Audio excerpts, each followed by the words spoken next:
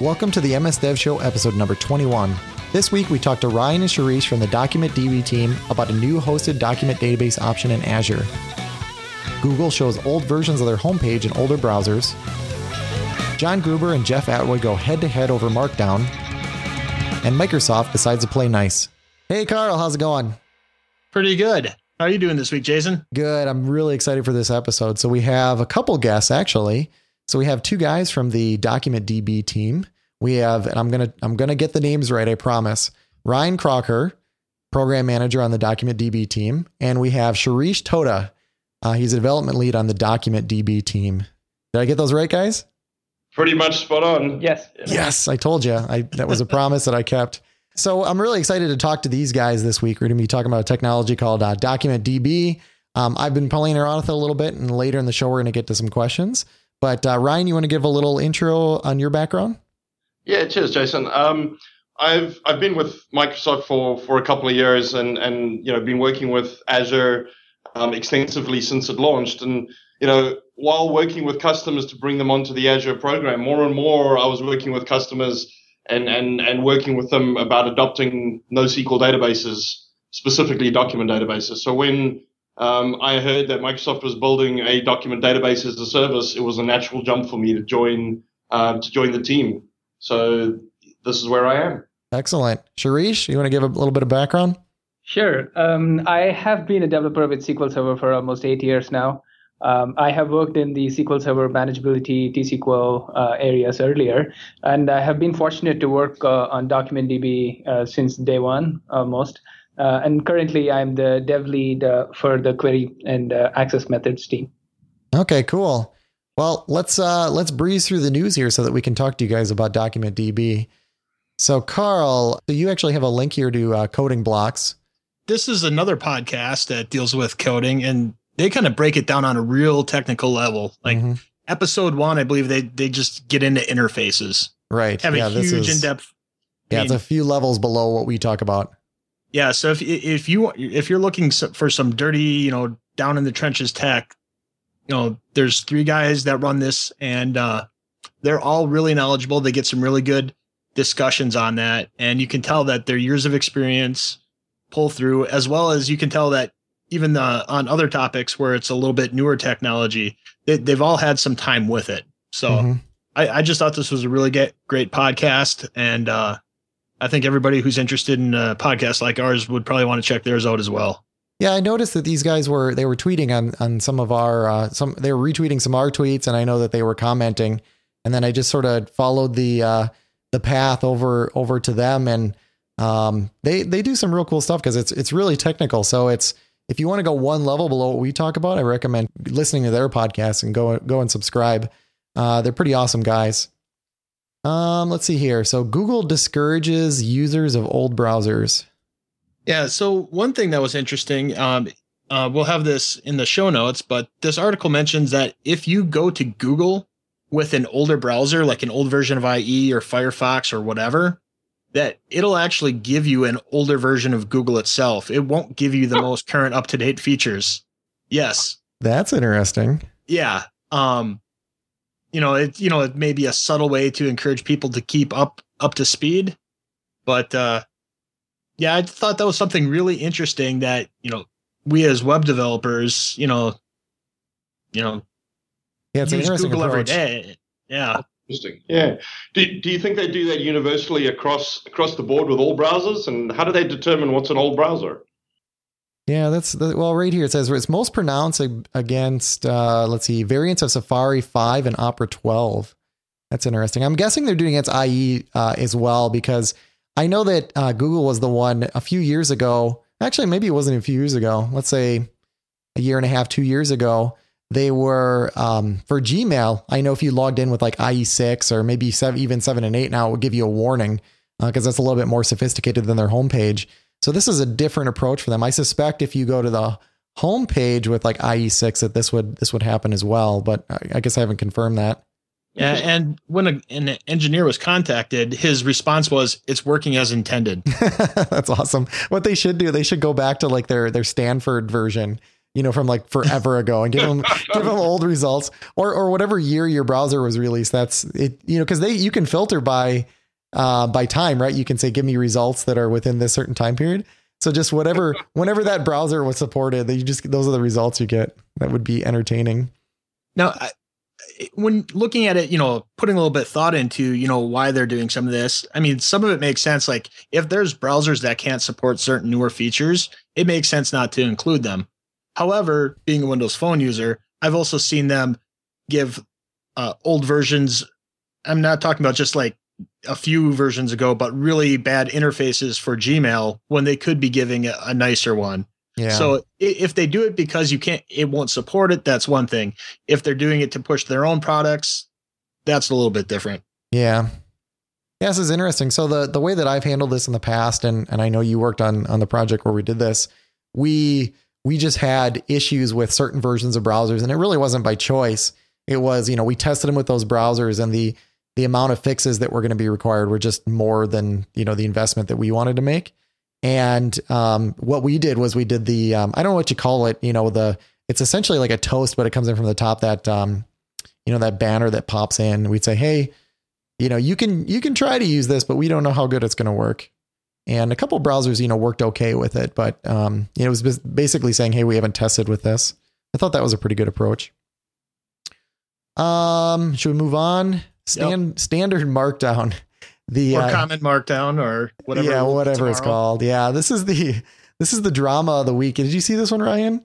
Yeah, this one lit up all over Twitter yesterday about Markdown. I was just like, what's going on? Yeah, so I mean, I saw them. It was Jeff Atwood and some other people saying, hey, we want to, there's sort of some ambiguity in Markdown. And I've seen that, the Markdown sort of gets interpreted different depending on where you go. So they're like, we're going to put some standards around this. And I was like, okay, whatever, go feel free to do whatever you want to do. And then I sort of missed the whole drama in the middle.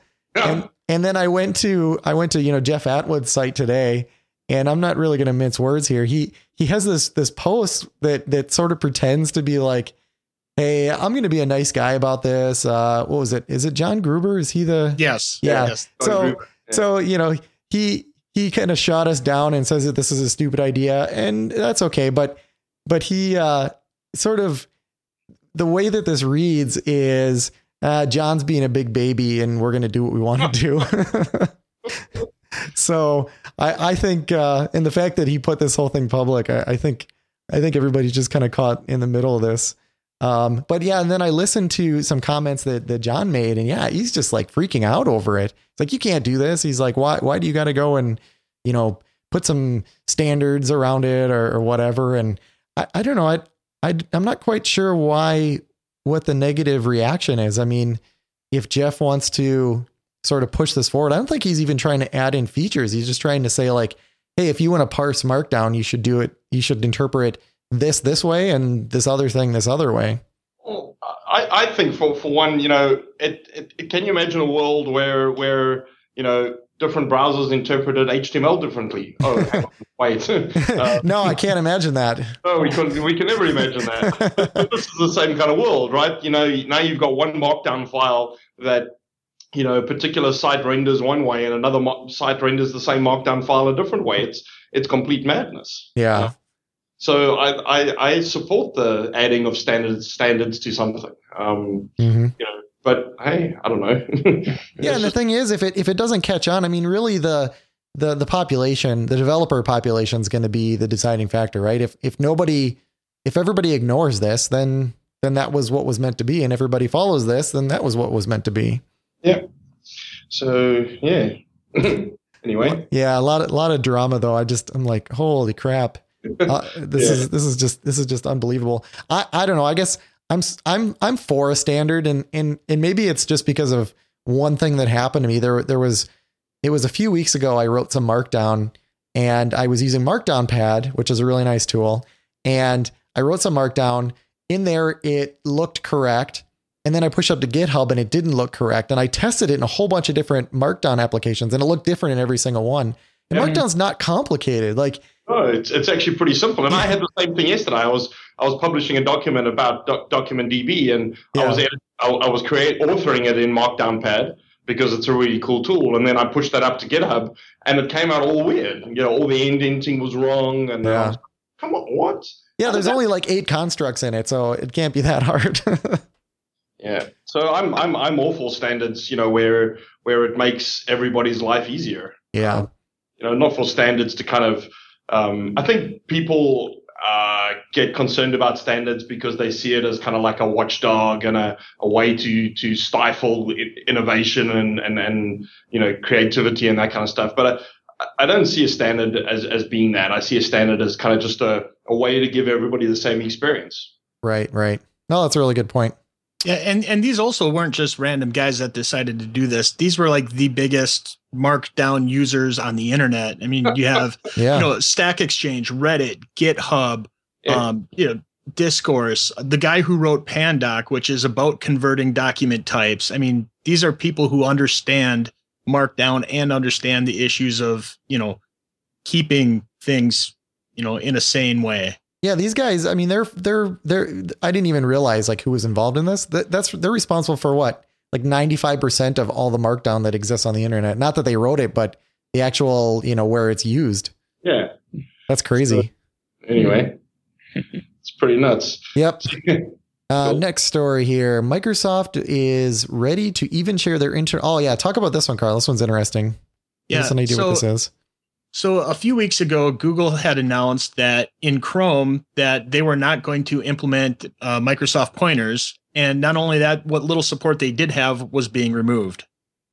So this is Microsoft's response is, we will not only, give you our code to do this, but we're going to give you our reference stocks, our architectural documents, our test suites, everything. We will do whatever it takes. Up to and including coding it for you to get this put into Chrome. Now, granted, there's no response with this article yet, but it's just, Microsoft put a lot of effort and thought into these pointer events. Well, and this is the standard, right? This is the W3C standard. Yes. And so Chrome just, so Chrome is just being a big baby. So Chrome now is or should I say Google is John Gruber in this drama. And they're like, nope, we're not going to do it this way. And now it looks like Microsoft is saying, hey, we'll give you anything you want here as far as code and resources. This is awesome. Yeah. So did Google respond to this yet or not? Or is this just not we're sort of waiting that I now? found? No, but I'll also include the original sources too in the show notes for when they said that they weren't going to support it anymore. Yeah. This is interesting. I wonder how this one's going to play out. Yeah, it's going to be really interesting. I hate these kind of, we choose not to implement standard because it doesn't suit us kind of thing. It drives us nuts. Because how do you build a better internet experience when one person who happens to have a fairly strong segment of the market kind of decides, nah, we're going to go our own way and everybody should just kind of do what we're doing. Yeah. And I think there's this feeling in the industry too. I've read some comments on this where, nobody wants to let Microsoft get their way because they're like, oh, well, we're just going to have history repeat itself. They're going to start, controlling this whole ecosystem. And I don't know. I think that's a bit unfair. History is repeating itself. It's just a different party this time. Yeah. We just switch places and nobody's, I think there are people recognizing that, but, yeah, interesting. Oh, very interesting. Yeah. So let's, one more thing. So that was all we had for the news. But what I did want to talk about, I just wanted to ask everybody, the show is free. We don't even have, there's no ads of any type, at least at this point. So my only ask is that, anybody listen to this show, any of our subscribers go out and rate us in iTunes and, in Stitcher, whichever one that you're using. And, it would really help out the show because that helps make those show up in the search results a little bit higher. And that's going to get us more listeners. So just go out there, just jump in iTunes, even if you don't write anything, or you just say, I like the show, 5 stars, done. We'd really appreciate it. So now we can talk about something really exciting, DocumentDB. So can you guys give us, an overview of what DocumentDB is? Yeah, sure. So DocumentDB is a fully managed document database delivered to you as a service running in Azure. And that's pretty much my 10-second elevator pitch. Okay. Yep. So what is a document database then? So document database is one of the flavors, if flavors is the right word, of NoSQL databases. So it's one of the categories where you have this concept of schemaless storing and retrieval of documents. And documents kind of a funny word, and a lot of people said, well, can I put my Word documents in it, and can I put my PDFs in it, and that kind of stuff. But it's not that kind of document. It's a JSON document. Mm-hmm. So give us JSON data, regardless of what the schema looks like. We'll store it for you. We'll index it and allow you to query on that. Excellent. So there's obviously a number of these out there. There's like MongoDB, I think is one of the big ones. CouchDB. I'm sure you're familiar with some of the bigger ones. Yeah. So, I mean, there's a whole heap of them. There's, CloudAnt and Couch and Mongo and Raven. And then there is a bunch of other ones that are emerging and doing different things, and each one has their own kind of quirk and feature, and they're trying to solve different problems. But yeah, there's a heap of them. What were the key scenarios you had in mind when you were making a document database for Azure? So I think the key things that we had in mind when we started out with this document database, some of the key things we said was a lot of them have promised to be completely schema free, right? And we wanted to really deliver on that promise of being completely schema free. So not only when you store the data, but how you retrieve the data as well. We really wanted to kind of be schema free explicitly and implicitly. We didn't want to have these kind of schemas implied. And then when we delivered this thing as a service on Azure rather than as a product that you could deploy onto a VM, we really set out to make this thing a true multi-tenanted kind of service with predictable, reliable, consistent kind of performance per tenant. So not where your performance, if you execute query A today, sometimes it's quick, sometimes it's slow, and you can't really predict it. We really wanted to set out to have this thing as a multi-tenanted service, but have these predictable kind of, results so that you can actually learn to rely and predict on the service. We also wanted to make it truly elastic in scale so that you could increase your usage in these small incremental kind of chunks rather than kind of paying, a couple of $100 a month for a small environment and then a couple of $1,000 when you wanted to step up just a little bit, and then, tens of thousands when you wanted to step up even more.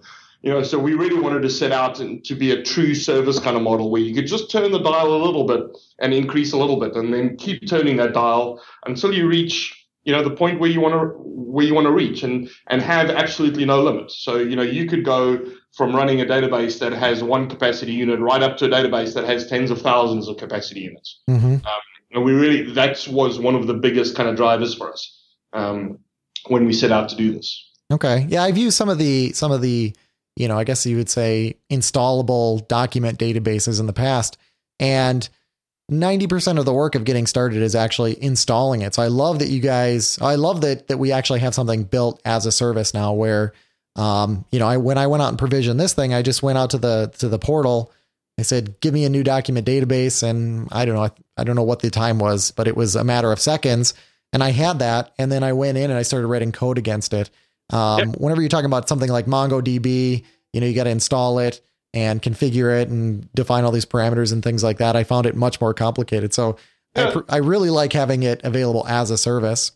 There are some of the third-party guys that have kind of got Mongo as a service, right, and that kind of stuff. But those, I mean, whilst it takes away from that kind of initial setup, and you don't have to set up your VM and set up the clusters and your replicas and all of that kind of stuff, you still don't get that kind of small, fine-grained control when you want to step up in terms of scale. Right. You can't go up and come down and go up and come down in these small incremental kind of steps.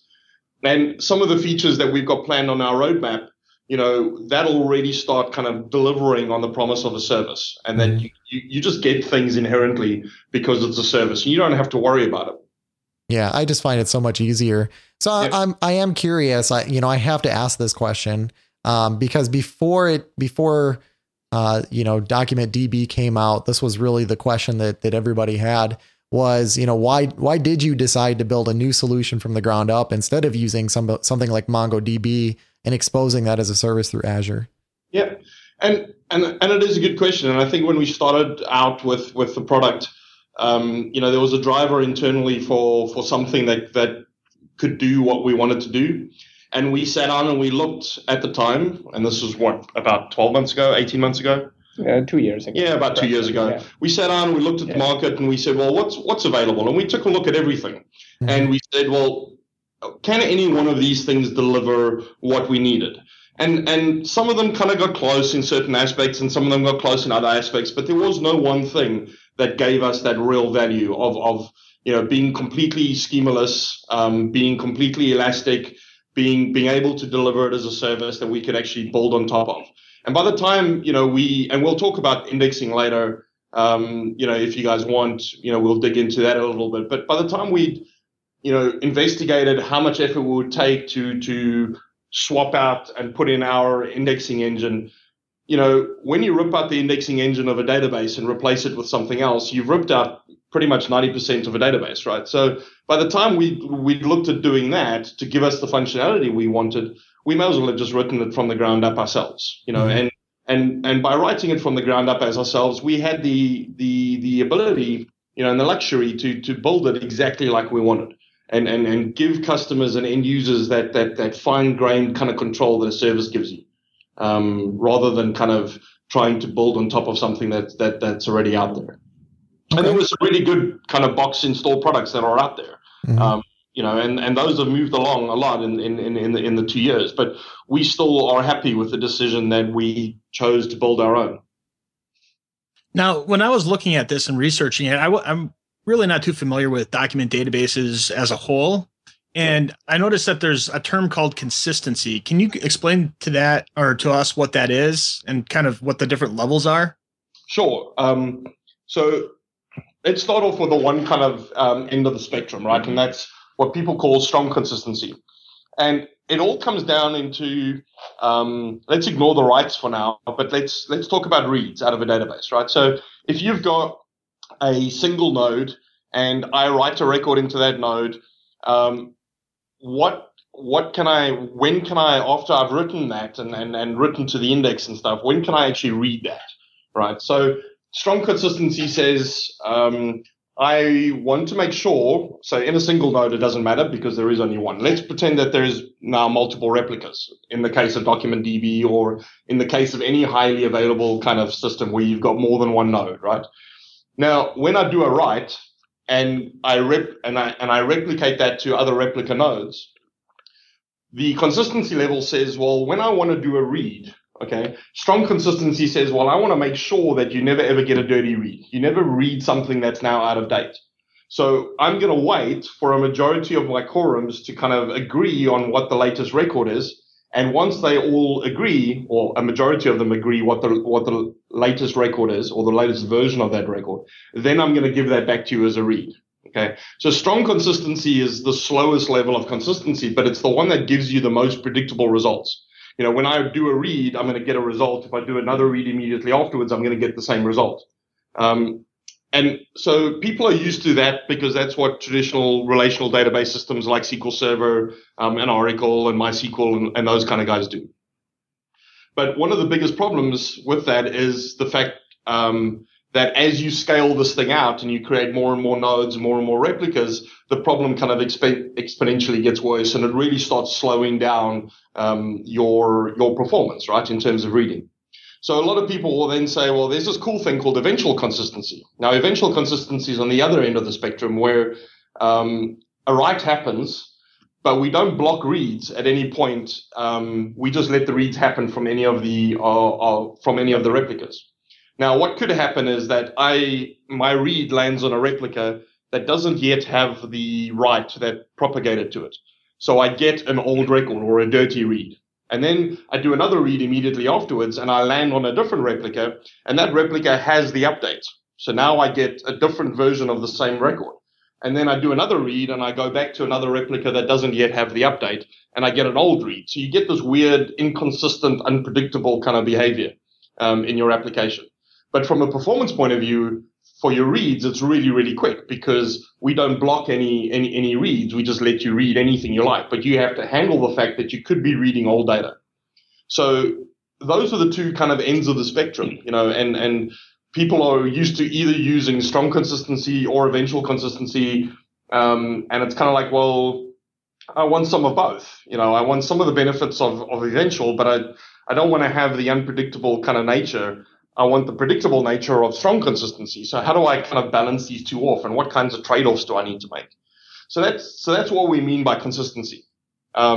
And in DocumentDB, we did some extra work. We said, well, we don't want people to kind of necessarily make that decision right up front and be bound to that decision forever. We want you to be able to tune your consistency as your application needs and as your query demands change. We want you to be able to change the consistency at a query kind of level.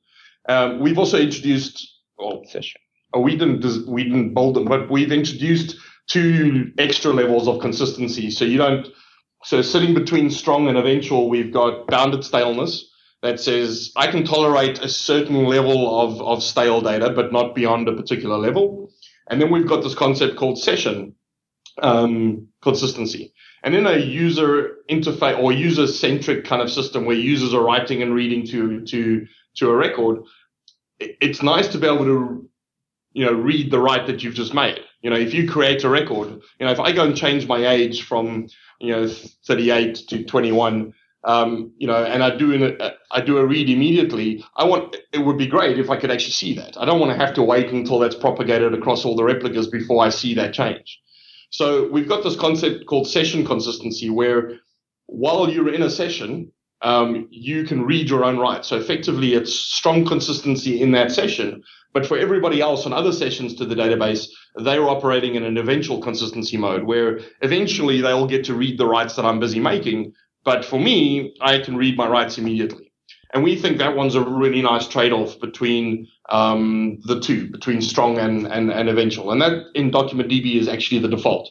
You can change it. You can pick any one of the other, any one of the 4. But by default, we've gone with session because we think it provides really nice kind of trade-offs. I think that sounds really cool too. And you mentioned that you can change those levels. Like when or how do you change those? Because I was a little bit unclear as you were going through there. Maybe you just went a little fast for me, but can you explain that a little bit more in detail? Sure. So when you create a database, you pick a level of consistency. So you pick session consistency, for instance. And as you do queries, so as you do a read, you can actually override the default consistency level on a read. So if you wanted to do a read and you want that read to be really, really quick and not be blocked, and you don't care that you could potentially be reading an old record, then on that query, as you execute that in the server, you can give a directive that says, give me an eventual or eventually consistent read.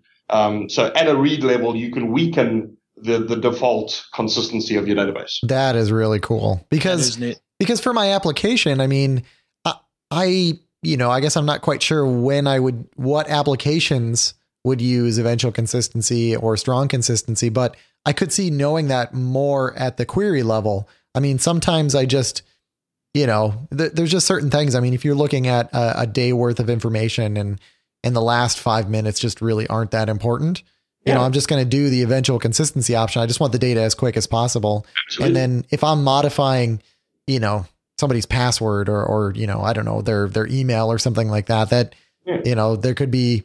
Or if you're doing a financial transaction and you're reading someone's bank balance or something, then you want to know that you're reading the correct bank balance, right? Yeah, that's probably the best example. That's a good point. Yeah. So you mentioned indexing before. So how does indexing work in DocumentDB? Okay, so I can take this. It's a highly concurrent, flash optimized variant of a B tree, which can enable a high throughput. So there has been a lot of research in the recent past about a log structure merge approach, and a lot of our competitors have this variant. So we have worked hard to introduce that into our system, which essentially enables us to do high write throughput while we are indexing everything. So now I can get into the details of the programming, but that's the underlying technology which lets us do what I'm going to explain. I think the point that you're trying to make there is that it's doing indexing on the fly as you're writing the records. Is that correct? That's right. So traditionally, if you look at the relational stores, they use B trees, which has been there for a long time. And B trees are great in terms of reading fast. When you index something, you can read in a logarithmic time. So that's the traditional, it's a disk optimized data structure. Mm-hmm. So those are great, but in the face of a high write throughput, which is the core feature of DocumentDB, they won't sustain that. So the throughput will decrease. And in the recent times, there have been a lot of research to make some variations of this B tree. Yeah, so we know that there's a ton of thought process behind it. That's pretty neat. Exactly, and so this lets us do auto indexing, which is our core feature and something that we're very proud of. You don't have to specify anything, unlike the relational data stores or, in fact, some other document databases out there. Mm-hmm. So everything is auto indexed. You can just start inserting data and start querying, and everything is indexed, and you start getting results fast. So along with that, we also have two other options. We have indexing modes. One is a consistent indexing, and the other is lazy. So here, this consistent indexing shouldn't be confused with the previous discussion of consistency that Ryan had. This consistent indexing essentially means as you are writing any record, any document, it's indexed right there. So it is, you get the ACK. If a document has been written, you can assume that it is indexed right there. So it's an online indexing kind of a thing. As soon as you're inserting it, so as soon as you get an ACK, it essentially means it's indexed. Yeah. Okay. So that's consistent, which is what that's the general behavior in traditional systems. And that's the default in DocumentDB. Yes, and that's the default. Okay. There's the other option, which is a lazy kind of an indexing, which happens in the background, and this is desired when you want the indexing to not come in the way of your read-write throughput. Okay. So this would be really good where you're doing kind of like, a big dump of data, and then you kind of stop writing, and then you want, to be able to read that. If your queries are generally based on previous data, let's say previous day's data, then you don't need to index it in line along with your writes. Sweet. So if you dump in a whole bunch of data and you tell it to do this lazy indexing, does that mean that, as it sits there, it's still being indexed? You're just not, it didn't happen in that acknowledgement? Correct. It may happen. It is basically, it basically means that your queries may not get you the absolute latest data. It can happen. It'll happen in the background. At some point, it'll catch up. Okay. Right. So these are the two modes that indexing provides. As we said, consistent indexing is the default. So if you want to have higher throughput than what we provide, then you could, and especially in a scenario where you don't query on the latest data, then lazy is helpful too. We have that option. So along with the indexing mode, we have the automatic mode. So this means you can index everything. As I said, the default is automatically indexed, but you could control that also. You could override it to say, don't index me anything. So that's one option as well. So you could override it to say, don't index anything. Let's say you're archiving a collection. You don't want to query. You don't want any indexing storage. Then you could switch it off, right? However, we have some advanced features where you could switch off the indexing at the collection level, but at specific document level. So if you're inserting a new document, which only you want to query just that document alone, you could specify at the right time of the document. Okay. So the, what was the question I was thinking of whenever you were talking? Oh, so the indexing, it sounds like a sort of an on or off thing. I assume that the trade-off for indexing is just additional space used in your database. Well, along with the space, it's also the CPU required. Yeah, some performance, right? Performance, yeah. Okay, yeah. Okay. And what does that look like? I mean, as far as space usage, is it, since by default it's indexing everything, is that space usage very significant? No, so the kind of optimizations we made, and in fact, we show these results in our portal. You can get the details, the storage quota. We have very less overhead, and which will we have a lot of optimizations to ensure that we don't actually overrun that. However, that actually leads me to the next point that I was going to make, which is you can control this. If you think that you're indexing more than what you need, especially if you don't want to query certain branches of your document, you could control that by by inserting something called index paths. So we do support insert finely precise control of included and excluded paths. So you could exclude some paths if you don't want to query on them, so you don't want to pay any extra penalty on them. Okay. So if your document has a whole bunch of data in it that you're never going to query on, then exclude that from your index, and that'll save you storage costs, but it'll also kind of lower the CPU overhead when you write that document. So you'll get even faster write throughput. Okay. I like the idea. I like the idea that it's indexing everything by default. I know that makes some people a little uneasy because they're like, oh, that's wasteful. But I mean, the reality is, 99% of applications, there are nowhere near, people are like, I have big data. And then you'll say, well, how much data do you have? And it's like, I have hundreds of gigabytes, and it's, people just don't understand like the new scale of data of like what is actually a lot of data and what's not a lot of data. Right. Absolutely. I mean, I was talking to a customer this morning, and they have a requirement of moving hundreds of terabytes of data a day.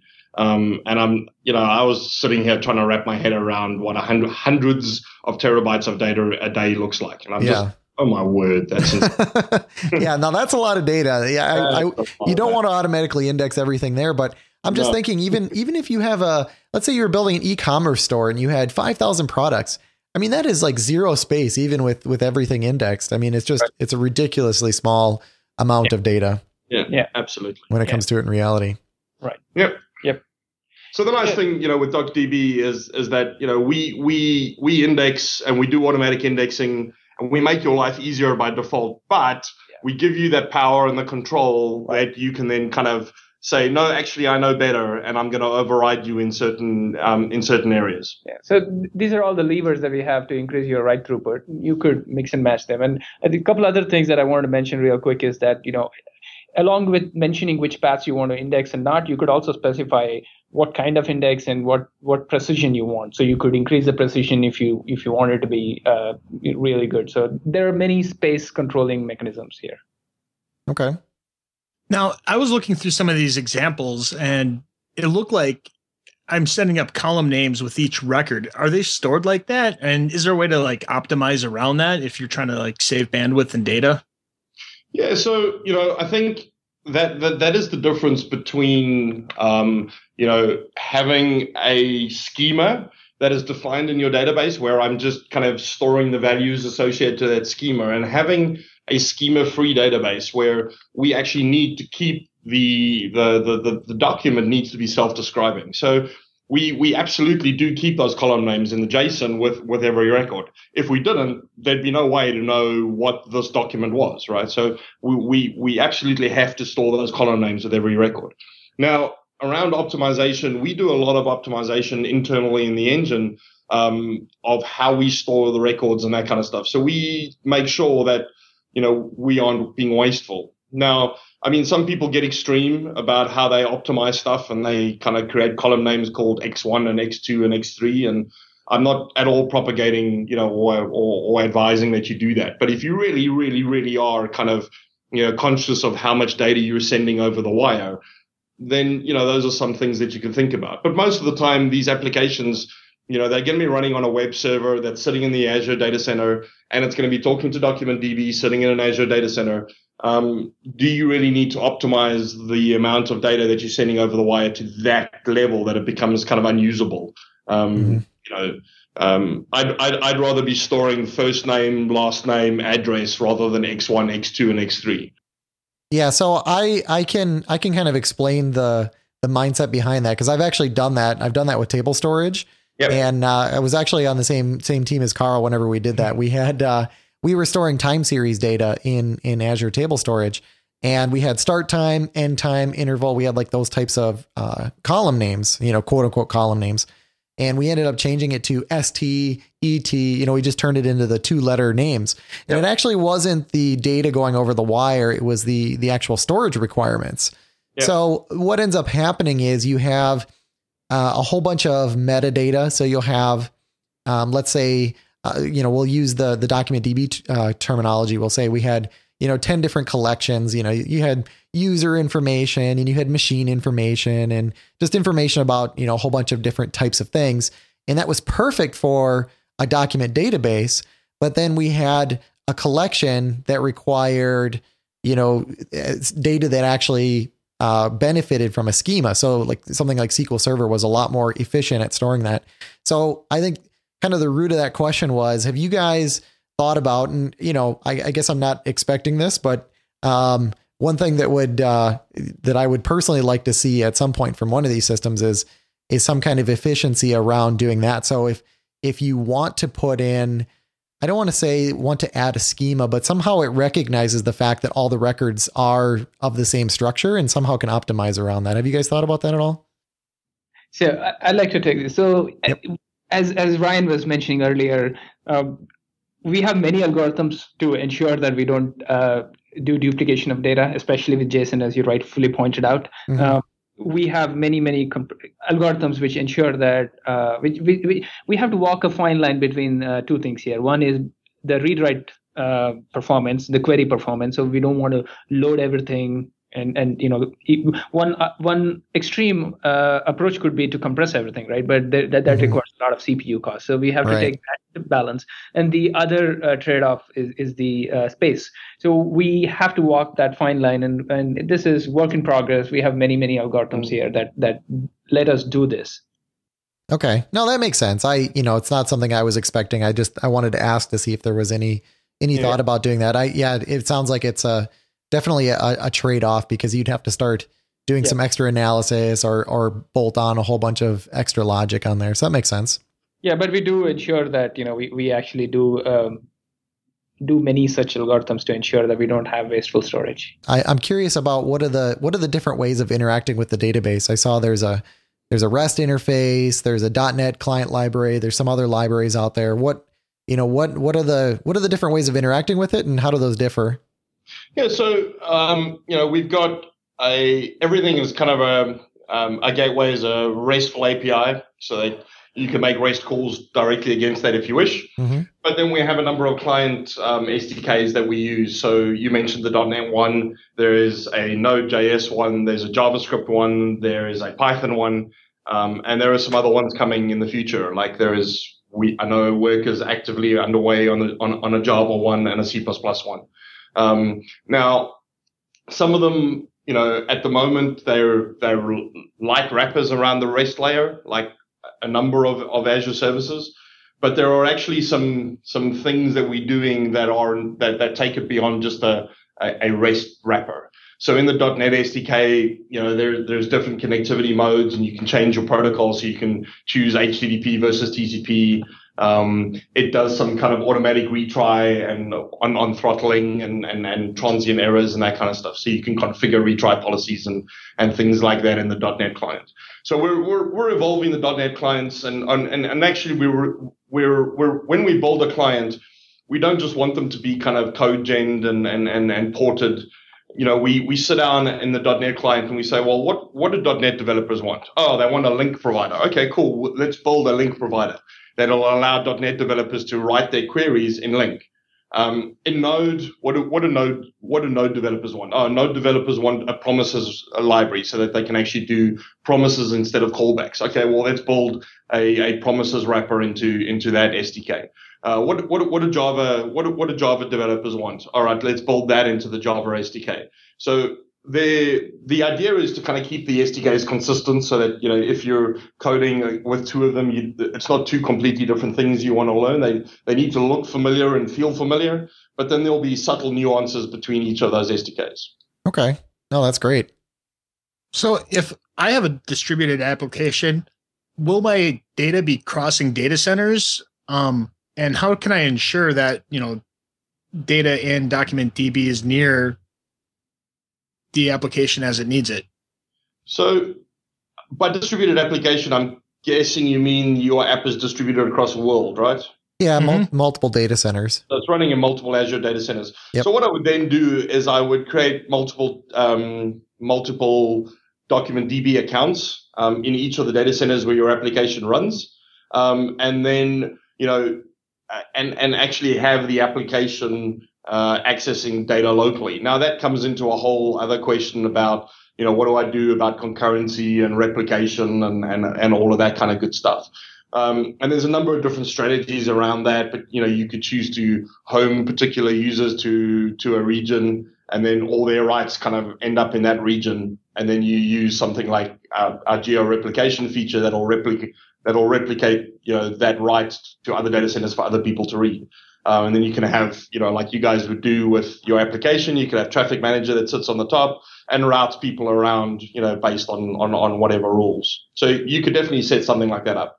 And if you were going to do that, I'd recommend having multiple data set or multiple document DB accounts rather than one, and then, moving traffic across the world. Okay. I know that you talked about how indexing worked kind of behind the scenes. And I didn't realize that you guys were using some of the research out of MSR. That's pretty cool. I'm just curious if you guys can share any of the other technology behind DocumentDB.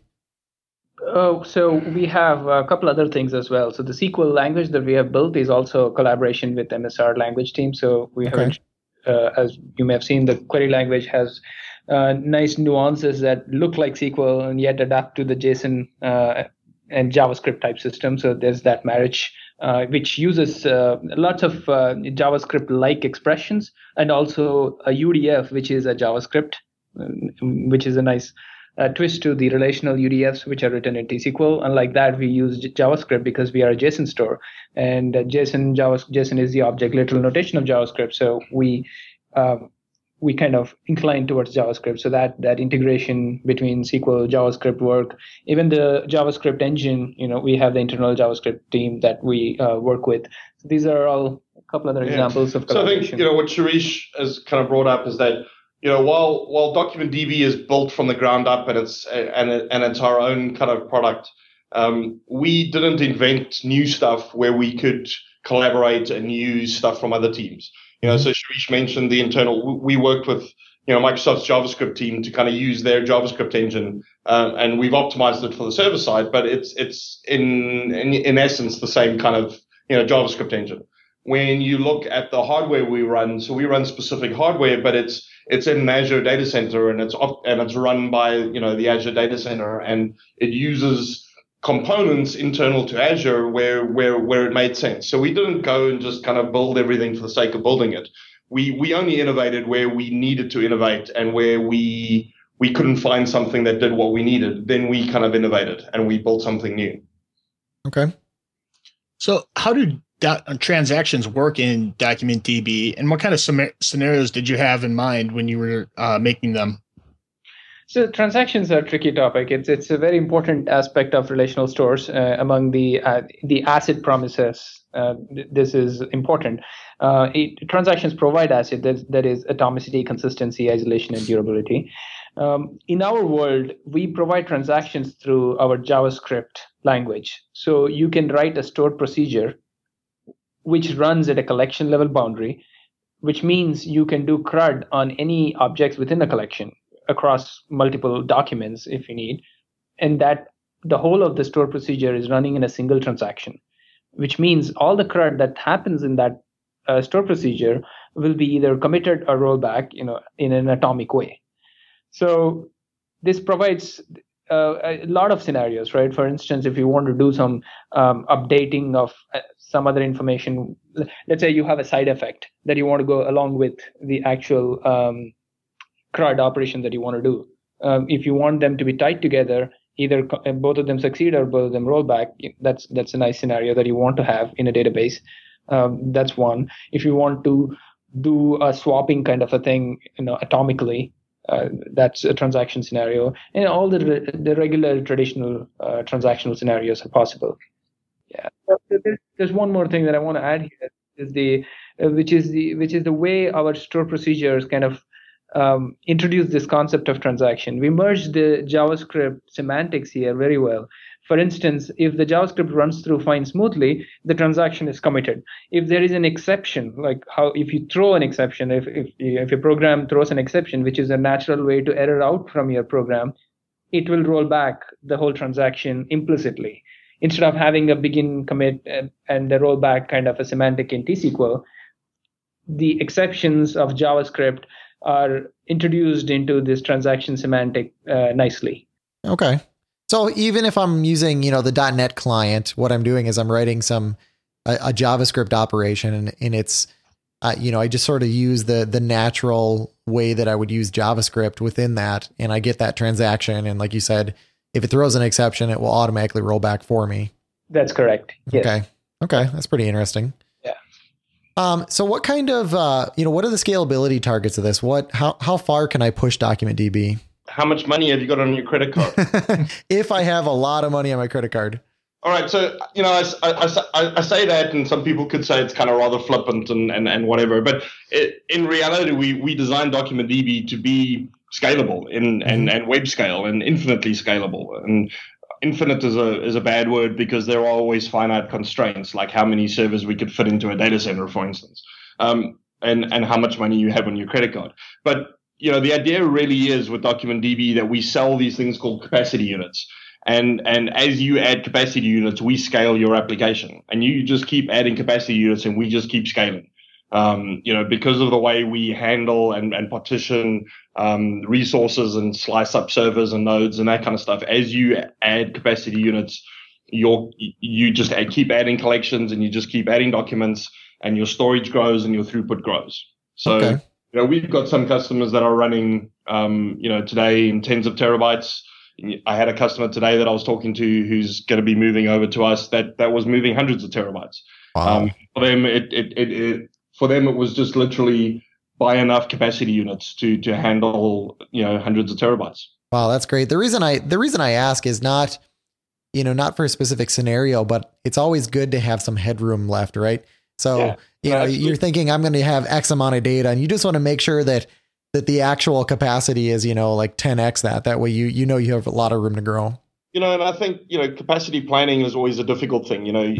It is always something that you should do, when you're building an application. Think about your capacity, plan for your capacity. And always leave headroom, so even when, if I say a collection today can only grow to 10 gig, which we're looking to lift, but today it can grow to 10 gig, don't wait until you get to 9.9 gig and then kind of start your second collection. Wait until you get to 75% of that collection and then, start the next one. And that way you've got headroom to move around and give yourself some space.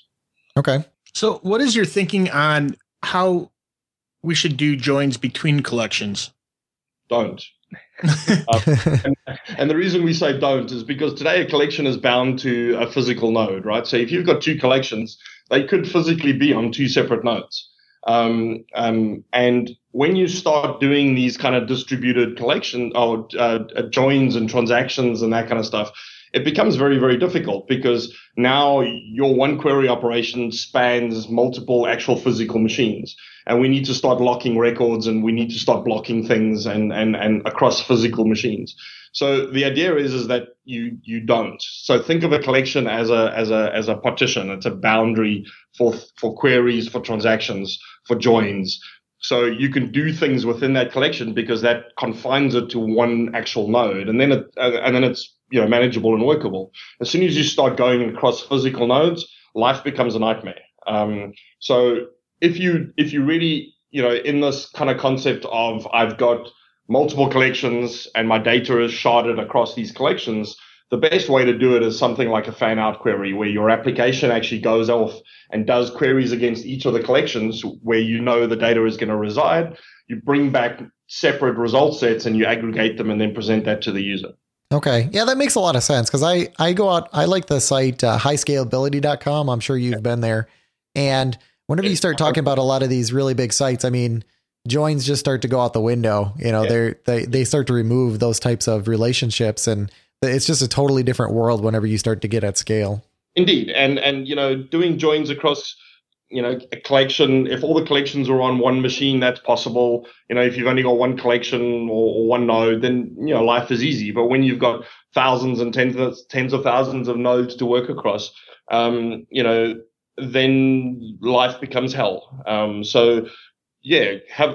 glad you brought, high scalability up. And I mean, you won't see any of those guys doing joins across, hundreds of nodes or transactions across hundreds of nodes. They will all operate in like a compensation kind of mode. For instance, if something goes wrong, 8 steps down the process, they go back and they compensate for that fact. They don't block resources and then roll back a whole transaction. They will go back and compensate for the fact that something went wrong.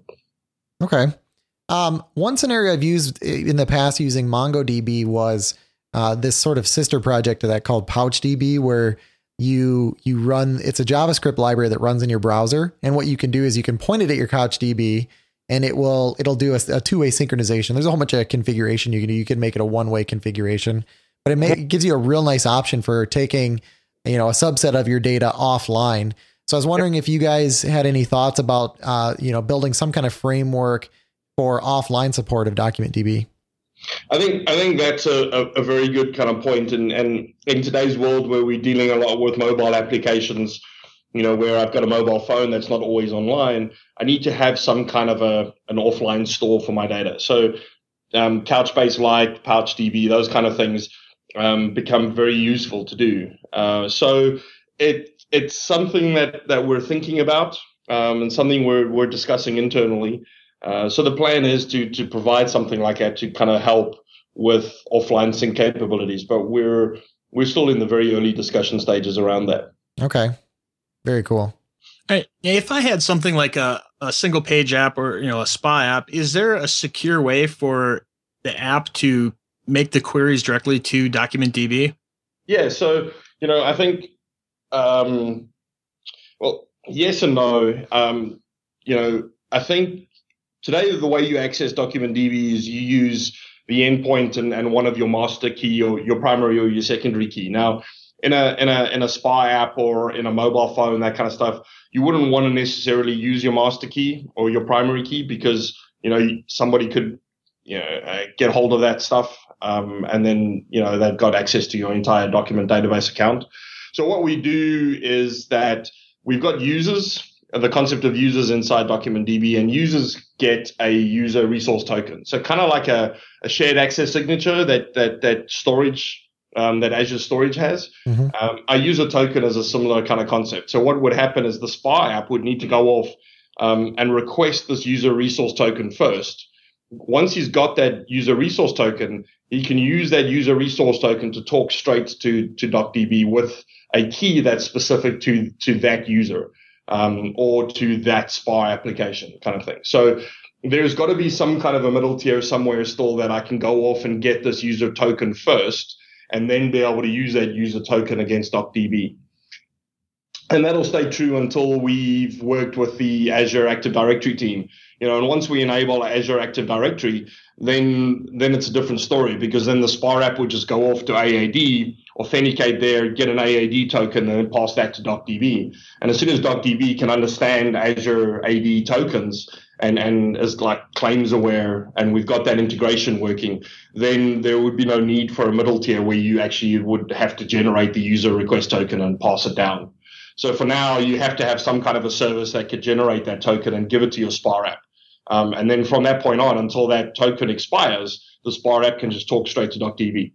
So DocumentDB, I've looked at it quite a bit. I actually, like I said earlier, I've actually written a little bit of code against it. I really like it. One thing that I want to understand is how this is positioned against table storage. When do I choose this over table storage or vice versa? So the biggest reason that you would choose this over table storage is the indexing capabilities of DocumentDB.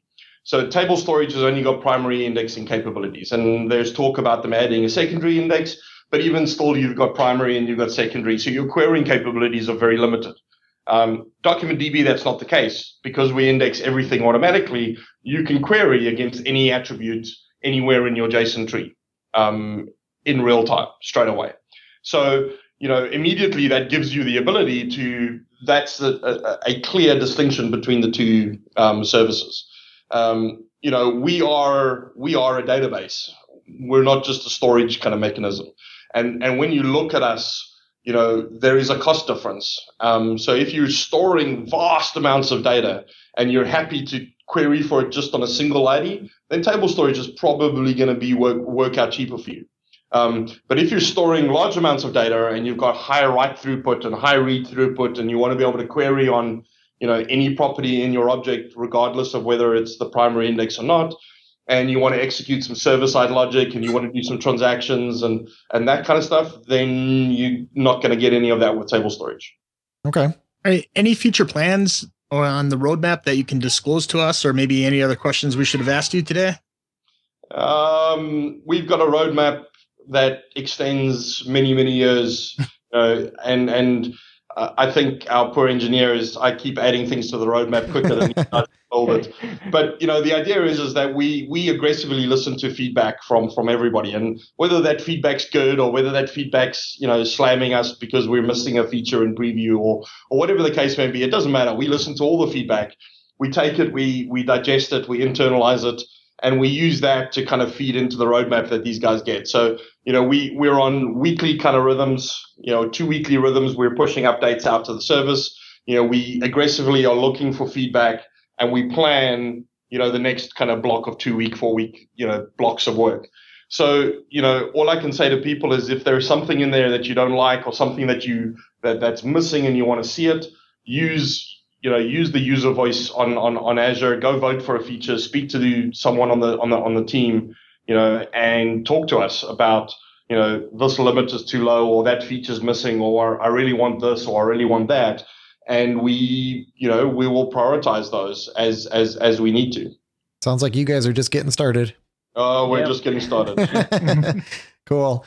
Okay, Carl, I see app of the week has turned into tip of the week.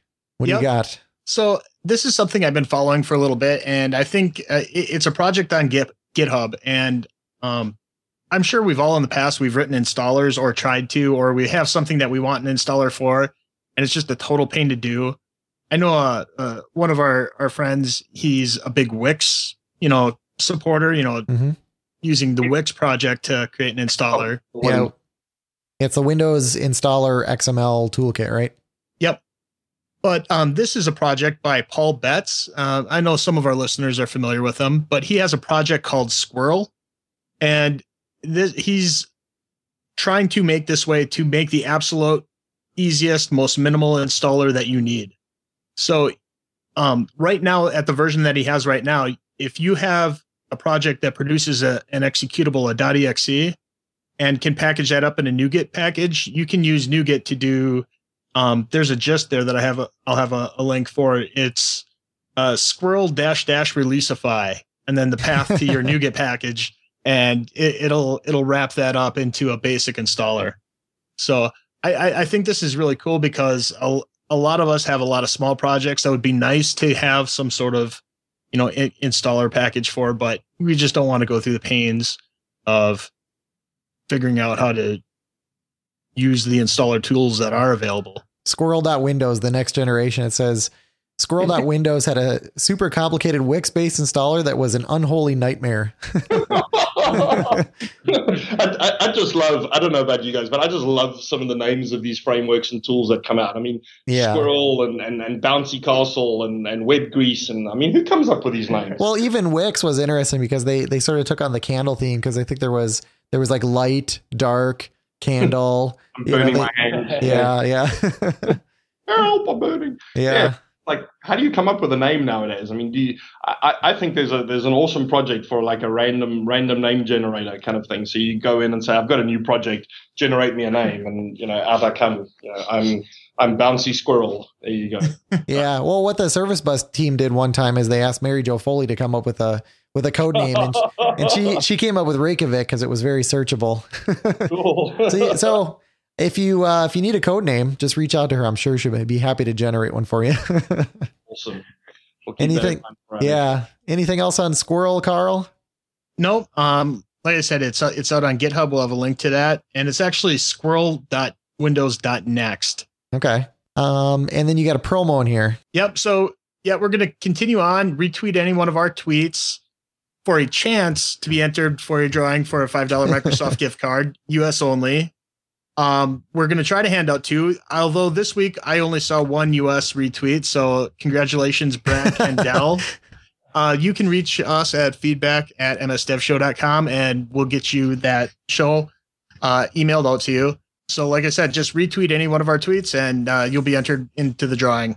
Pretty cool. You know, what's funny is I've listened to a lot of different shows that had, you know, quite a few listeners, and I think it was Techzilla we were talking about one time, and you know, that was a huge show. I think it still is a huge show. And every once in a while they'd have a week. They're like, "Oh, what do we have for user mail?" And they're like, "We had nothing." It was just amazing how low participation can be sometimes. But at least we've had one person each week, so that's pretty good. And that's just another plug. If you have anything you want to say to us, we're ready to listen. We want to hear your input. So if you have anything, just send it on in. Yep, we'll completely retool the show if that's what you're looking for. Okay, so Ryan, where can people find you? So you can follow me on Twitter, and that will be @RyanCrowcore. Okay. Or you can follow the DocDB team on Twitter at DocumentDB. Oh, that's pretty cool. What about you, Shirish? Where can we find you? I am at Shirish Tota. Okay, and we'll include all of those in the show notes. If you have feedback for the show, you can email us at feedback@msdevshow.com. Make sure you subscribe to us by searching for MS Dev Show in your favorite podcast app. You can find me at ytechie.com or on Twitter at twitter.com/ytechie. Where can they find you, Carl? I can be found at wpdevguy.com or on twitter.com/Carl Schweitzer. And please remember to fill out a review on iTunes, Stitcher, wherever you get our podcast from. We'd really appreciate just, you know, rating it there, just so we show up a little bit more in the ratings. Yep, that's your homework. So Ryan and Sharice, thank you so much for coming on here. We really appreciate it. This is great stuff. Thanks, guys. Pleasure. Thanks.